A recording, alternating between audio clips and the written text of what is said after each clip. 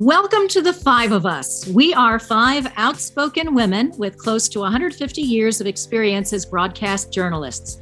We left our jobs on the very same day, and we are dedicated to helping women avoid the many pitfalls common to the workplace. We've heard from hundreds of people recounting tales of woe on the job, and we have done the research. We're putting it all in a book, and we are here to help. I'm Roma Torrey, and along with Kristen Shaughnessy, Janine Ramirez, Vivian Lee, and Amanda Farinacci, we are the five of us. Hi, everyone. For a very long time, cases involving sexual assault, sexual abuse, harassment, and discrimination cases ended or are ending with a settlement. And that monetary settlement usually requires the complainant to sign a non-disclosure agreement, which is known as an NDA. But the big problem with NDAs is that the bad behavior that prompted the lawsuit in the first place gets covered up. And the complainant is not allowed to discuss the case at all. And it could be for a set period of time, or it could be for the rest of their lives in perpetuity, as they say in legal circles. So it amounts basically to paying the victims to shut up, and the bad behavior is allowed to continue without anybody calling it out. Well, that continued until the Me Too movement came along and things started to change. Now, a lot of people would say it didn't change enough, but what we're finding is that already 16 states have laws on the book restricting their NDAs to varying degrees, some obviously more than others. And we're going to get into that in a minute. But New York and New Jersey are two of the states that have enacted laws pertaining to restricting NDAs. So we're going to discuss the very latest developments on what's happening in the world of NDAs. But first, despite all the positive movements, I have to say, oftentimes it's a woman who has been complaining about discrimination, whether it's ageism, sexism, or some kind of sexual misconduct. They often feel railroaded to signing these NDAs because maybe they're rushed by their lawyers, or they just they don't understand what they're doing, and there's a lot of money that's dangling in their faces, and they want to cash out, or they need the money desperately. So they end up signing these things, and then perhaps they regret it, or maybe they don't realize, the extent of the commitment to these non-disclosure agreements. So I want to start with you, Kristen, and you talk about sort of the emotional impact of what it means to sign an NDA for so many women who later come to regret it. Well, that was not the original intent of NDAs. That's the first problem with these NDAs that ban you from talking about toxic behavior that went on in a company. So they were originally designed to protect proprietary information. And of course, that is completely accurate and acceptable and necessary. But when you're just shielding people's bad behavior, it takes on a whole different tone. And that's sort of become the norm. And as you said, there's a waiting period that people, once they sign an NDA, they have a bit of a waiting period in some states where they can decide that they don't want to sign that NDA. The problem is that waiting period isn't that long. And people are usually under one of the more stressful moments of their lives at that point. They're not thinking about what does this mean for, X amount of years or the rest of their lives, because there may not even be a sunset clause, which is an end date for an NDA. So all of that taken into account, I don't understand why you shut people up when they're brave enough to speak out, except that you just want to perpetuate or hide the bad behavior. So I think, I understand it. These are corporations that are fighting to have these NDAs, and obviously they don't want incidents like these to come out in public or be continually brought out in public. But the problem is you have to have politicians who put these new bans into law, and sometimes they're taking campaign contributions from these corporations. So it's sort of a catch-22. I think it should be like the NFL, the challenge calls. Like if you're telling the truth about something that happened and you can prove it, then you get your challenge back, right? So you shouldn't have to sign an NDA is my point. In New Jersey, they did ban NDAs. And they did this largely because of the work of Julie Roginski, who is a co-founder of Lift Our Voices. And also she was a Democratic strategist. And she was a person who ran Governor Murphy's first campaign for governor. She was really, high up in the circle. She was very high up. And then when she reported abuses that were happening within the campaign, she was fired. And she had this NDA dangled over her. And at some point she just said, you know what, I'm not doing this anymore. I'm not going to be shut up because I spoke out and told the truth. And she fought and she got them banned in New Jersey for, like, if there's toxic behavior in a workplace, you can't have an NDA anymore. So there are other states who are doing it. I think every state should do this. And I don't know why every politician, it just seems pretty easy to me. I don't know why we're trying to shield bad behavior. Yeah. Well, one thing you pointed out was this waiting period. I know that in the New York law, there's a 21-day waiting period. But one thing that seems unfair about that is that at any point during that period, the employer could revoke the offer. So that I think, well, we'll get into the New York law in a minute, but I think that is a glitch in the law that favors the employer over the complainant. Amanda, I want to get to you because we mentioned the situation with Julie, and there's another case that has come to the fore that a lot of people know about now because it involves Andrea Shapiro Davis, who works in the mayor's office. And a long time ago, she had to sign an NDA and she bitterly regretted it. And she took some action, didn't she? Yeah, so first of all, she's wonderful. She's like a real light, I think, and really a model for women to look at her and see how she's overcome, right? Like, she is a lawyer. I think we're nearing like 30 years ago. She was working for a smallish law practice in Manhattan, and she was sexually assaulted, like pretty badly, or I should say harassed, really blatant and egregious comments. The guy would say to her, like, oh, I'm going to pour a glass of water over you, and we're going to have a wet t-shirt contest in the middle of her office. She made the complaints. She brought a case finally. Other women in the office, I think, if I have the story right, other women knew but felt a little badly about coming forward. She actually went the distance, winds up getting some kind of settlement, but also signs an NDA. And it didn't really sit right with her for a very long time.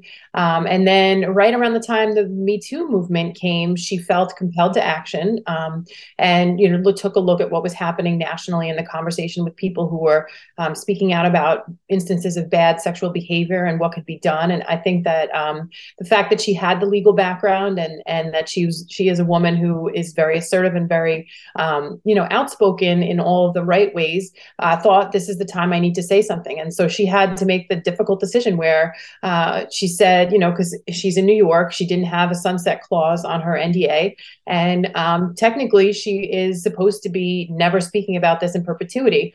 She had some conversation with her lawyer and said, look, this is what I want to do. She winds up publishing an op-ed in the Huffington Post explaining some of the issues Kristen mentioned, why we should get rid of these things. And her stance is pretty clear, right? Like, these agreements, especially for sexual assault and sexual harassment victims, are simply really designed to protect the employer. And so, I said to her, well, what are you, weren't you nervous that they would come after you? And she said, quite frankly, I don't give a shit, number one. And, 30 years later, but also at this point, the company, if they had gone after her, it would have done more damage to their brand, right? Like, meaning it would be more of a risk at this point for a company to go after a woman who was very blatantly, she'd won the case and all of the things about it. So, but it's not always that easy. She took a long time, because I think what's really missing about this, and Kristen, you touched on this a little bit, is the emotional and mental weight of having an NDA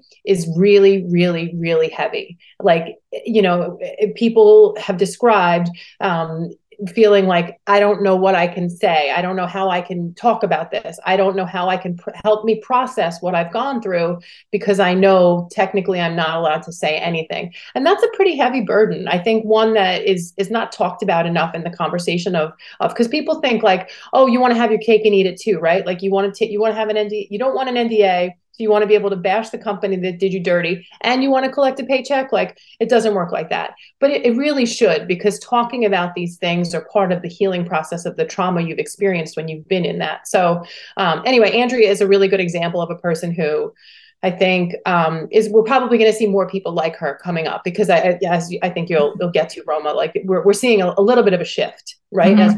As yeah, things are loosening up. But let me ask you, I mean, the one problem for women who sign NDAs is that even though they feel like they've been shut up and it really festers within them, they know that if they do speak out and breach the NDA, they're going to forfeit the settlement money. Did that happen to Andrea? No, and that was a risk that she and her attorney Wade. He told her, look, I wouldn't ever tell you to do this, but if you do it, I can tell you that your risk is XYZ. And I think that she thought the odds were more in her favor, and she just was like, screw it, I'm doing it. So and she took the risk. Never came back. Yeah, she took a chance. But again, I think if the company that she worked for, because so much time had passed, and I think if I remember correctly, I think the guy that was involved went on to, there was some other issues, I think, with him afterward. I think it just would have brought more unwanted attention on the firm. Yeah. Now at this point, right? I mean, she also has the advantage of having 3 decades of time, right? Like, some people want to talk tomorrow. Yeah. It was a law firm, as I recall. Yeah. Janine, let me ask you, because these laws restricting the use of NDAs has gone all the way up to the federal level. And a lot of people were really happy to see that Joe Biden just this past December signed the Speak Out Act. And it's limited, of course, but it does go a lot further than we've ever seen before. Although the caveat is it only pertains to sexual misconduct cases, right? And as you said, the shift with the Me Too movement got it to this level. And it was there was a House bill first, and it passed the Judiciary Committee on July 13th, but it never received a rule or a floor vote at the time. And then it got shifted over to the Senate, and then the companion bill there passed. And then it went back to the House. And on November 16th, the House finally passed it as well with the Senate. And, some New York congressional leaders here are part of that movement, including Congresswoman Nydia Velázquez. And so that was voted on November 16th by the House, sent to Joe Biden's office, and that was signed on December 7th, 2022 with the Speak Out Act. And what's very interesting about that is part of it, as I read it, was Congress finds the following: that sexual harassment and assault remain pervasive in the workplace and throughout civic society, affecting millions of Americans. 2, 81% of women and 43% of men have experienced some sort of sexual harassment or assault throughout their lifetime. 3, 1 in 3 women has faced sexual harassment in the workplace during her career. And an estimated 87 to 94% of those who experience sexual harassment never file a formal complaint. The 4th finding: sexual harassment in the workplace forces many women to leave their occupation or industry and pass up opportunities for advancement, killing their career. Or 5, in order to combat sexual harassment and assault, it is essential that victims and survivors have the freedom to report and publicly disclose their abuse. And the 7 findings. The 6th finding says non-disclosure and non-disparagement provisions and agreements between employers and current, former, or prospective employees can perpetuate illegal conduct by silencing those who are survivors of illegal sexual harassment and assault or illegal retaliation, or have knowledge of such conduct, while shielding perpetuators and enabling them to continue their abuse. And the seventh finding in this act says that prohibiting non-disclosure and non-disparagement clauses will empower survivors to come forward, to hold perpetrators accountable for abuse. It'll improve transparency around illegal conduct, enable the pursuit of justice, and make workplaces safer and more productive for everyone. And so one of the Democratic congressional members from Florida, Lois Frankel, who introduced this bill, she was one of them who introduced this bill. She says the goal of this legislation is really to change the culture in the workplace right now. And then she also said it was a 1-2 punch because this legislation comes on the heels of another legislation that recently passed that banned mandatory arbitration in sexual harassment and assault cases. And kudos again to Julie Roginski and Gretchen Carlson, our journalism colleagues who came forward, and they started this movement with this Lift Our Voices, which is an advocacy group working to end forced arbitration NDAs. In terms of sexual harassment claims. They've been working with the members of Congress to help push this legislation through. And if you remember, Carlson and Roginski, they filed lawsuits against Roger Ailes, back from Fox News Channel, the late Roger Ailes, a television executive and media mogul, back in 2016 and then in 2017, respectively. And they alleged sexual harassment. So they had a reason why they went in there, guns blazing, into Congress saying, we really need to do something about it, because essentially a lot of their career was affected, clearly.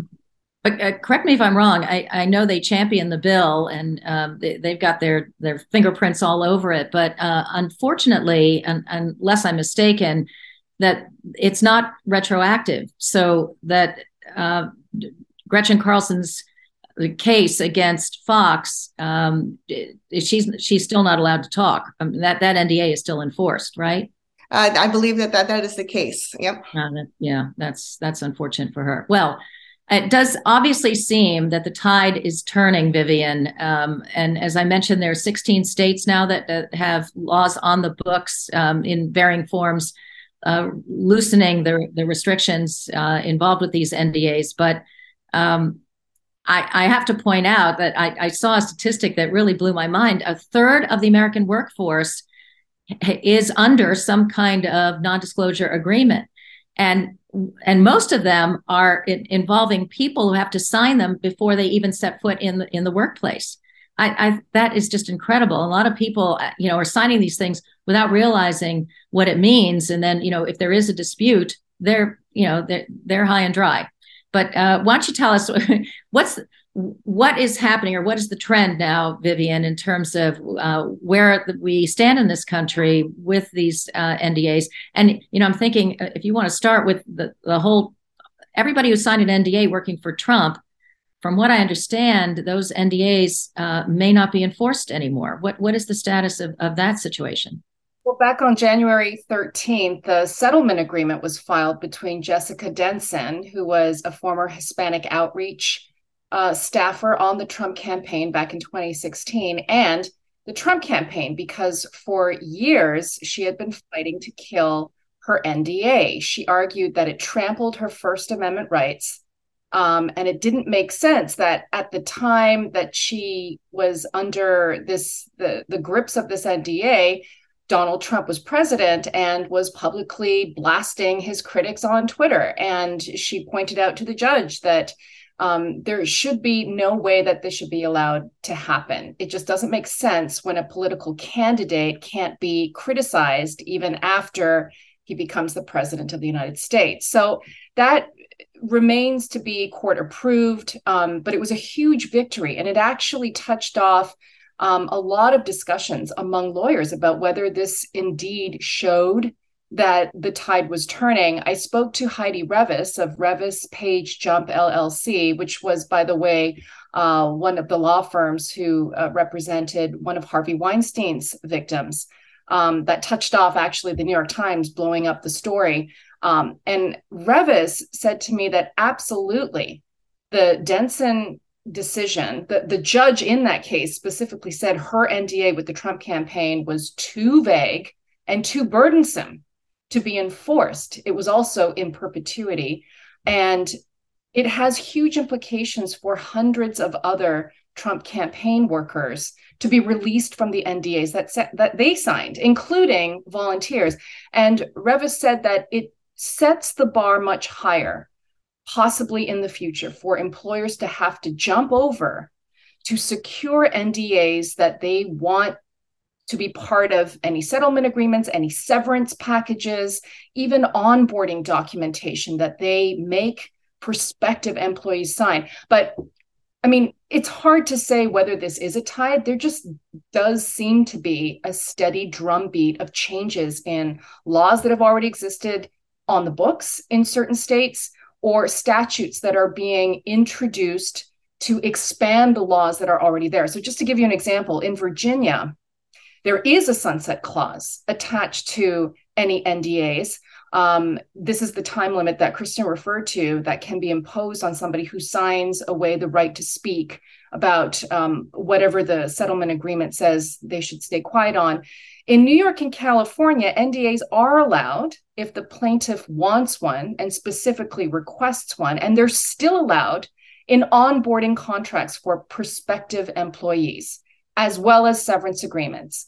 And then there's the Illinois law that actually provides the employee protections against the enforcement of confidentiality agreements if the employee is engaging in whistleblowing.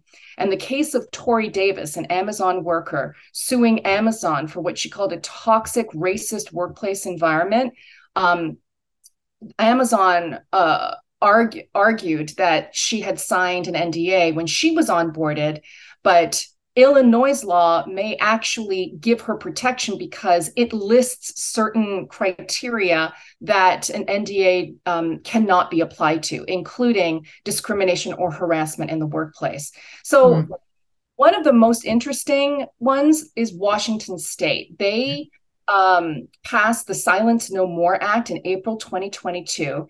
It actually is retroactive, and it prohibits any employer from requiring or even requesting that employees keep quiet about illegal harassment, retaliation, discrimination, wages, or sexual misconduct, or anything that is deemed against a clear mandate of public policy. So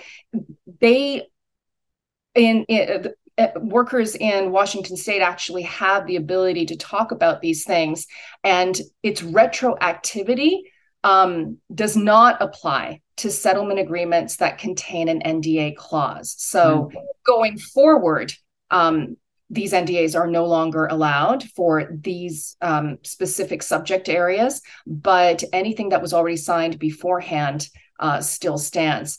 The workers who were onboarded with an NDA before the law took effect are now no longer bound by the contract because now it's considered illegal.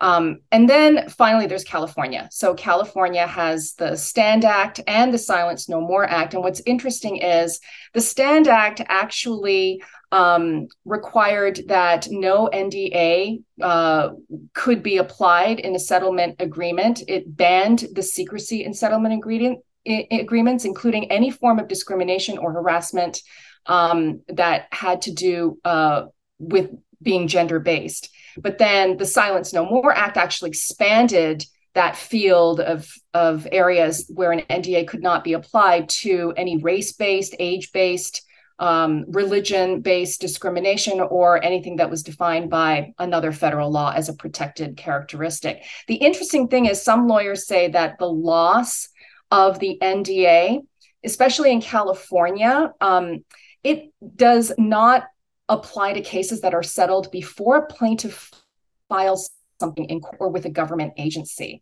So in the woman, a flight attendant who claimed sexual harassment from Elon Musk at SpaceX, she left the company. She got a settlement. It came with an NDA, and it still stands in California because she never filed anything in court or with a government agency, like an EEOC claim.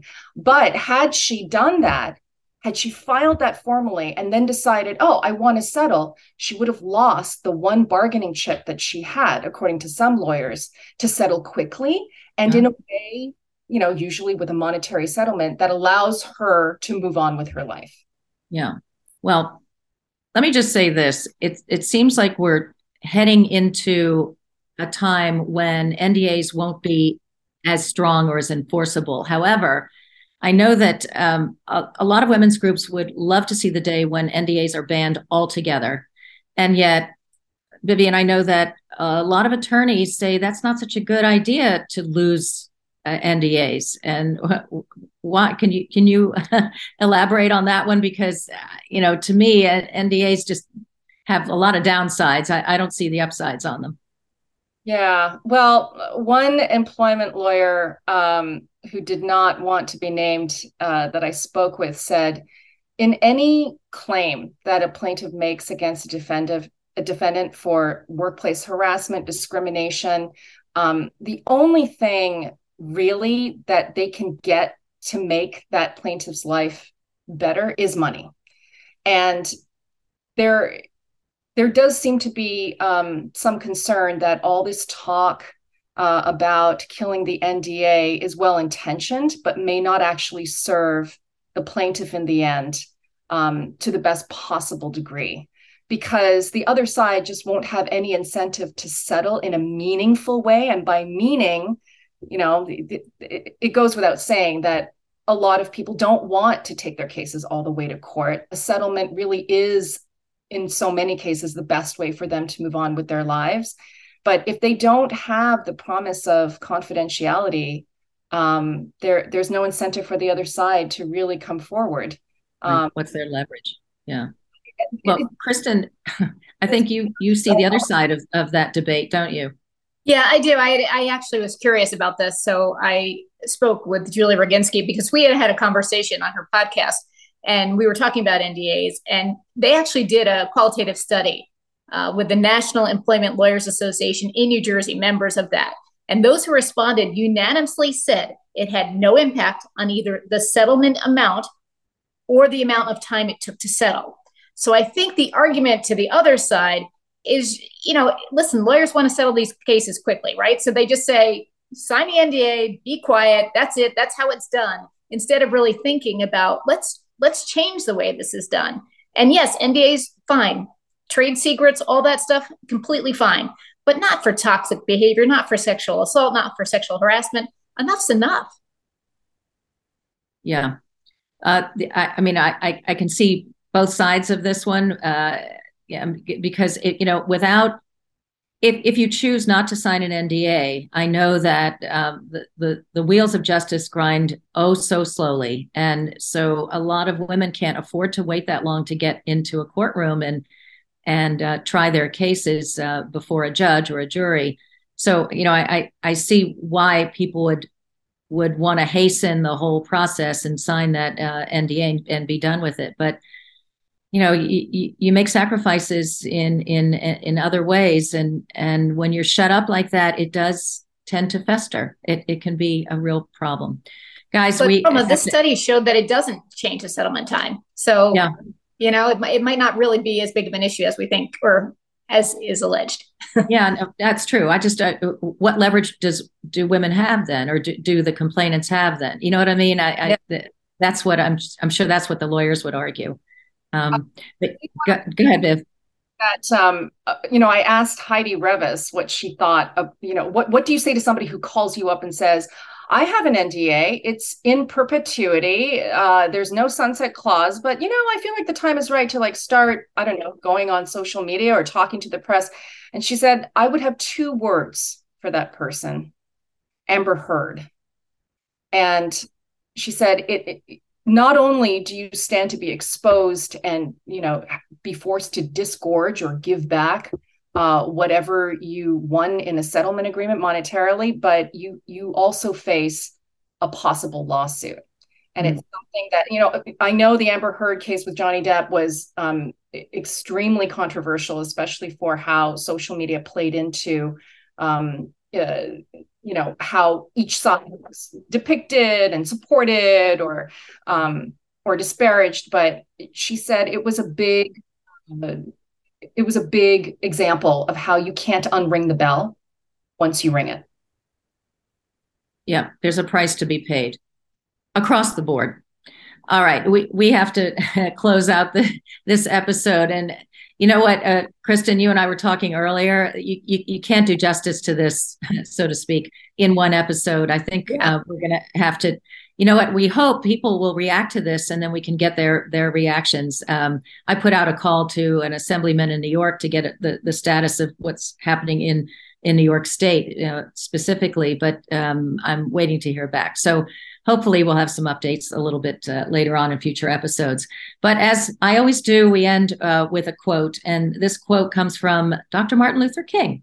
And it goes like this: the ultimate tragedy is not the oppression and cruelty by the bad people, but the silence over that by the good people. And that's what NDAs do. They silence the good people, and hopefully that will change. So thanks, guys. Great discussion, but more to come. And thanks all for listening and watching, and we'll be back next week. Thanks for tuning in to The Five of Us. We want to hear from you with any questions, ideas, or suggestions for future discussions. Just write to us at the email you see here, and we will be eager to help. Talk to you next time.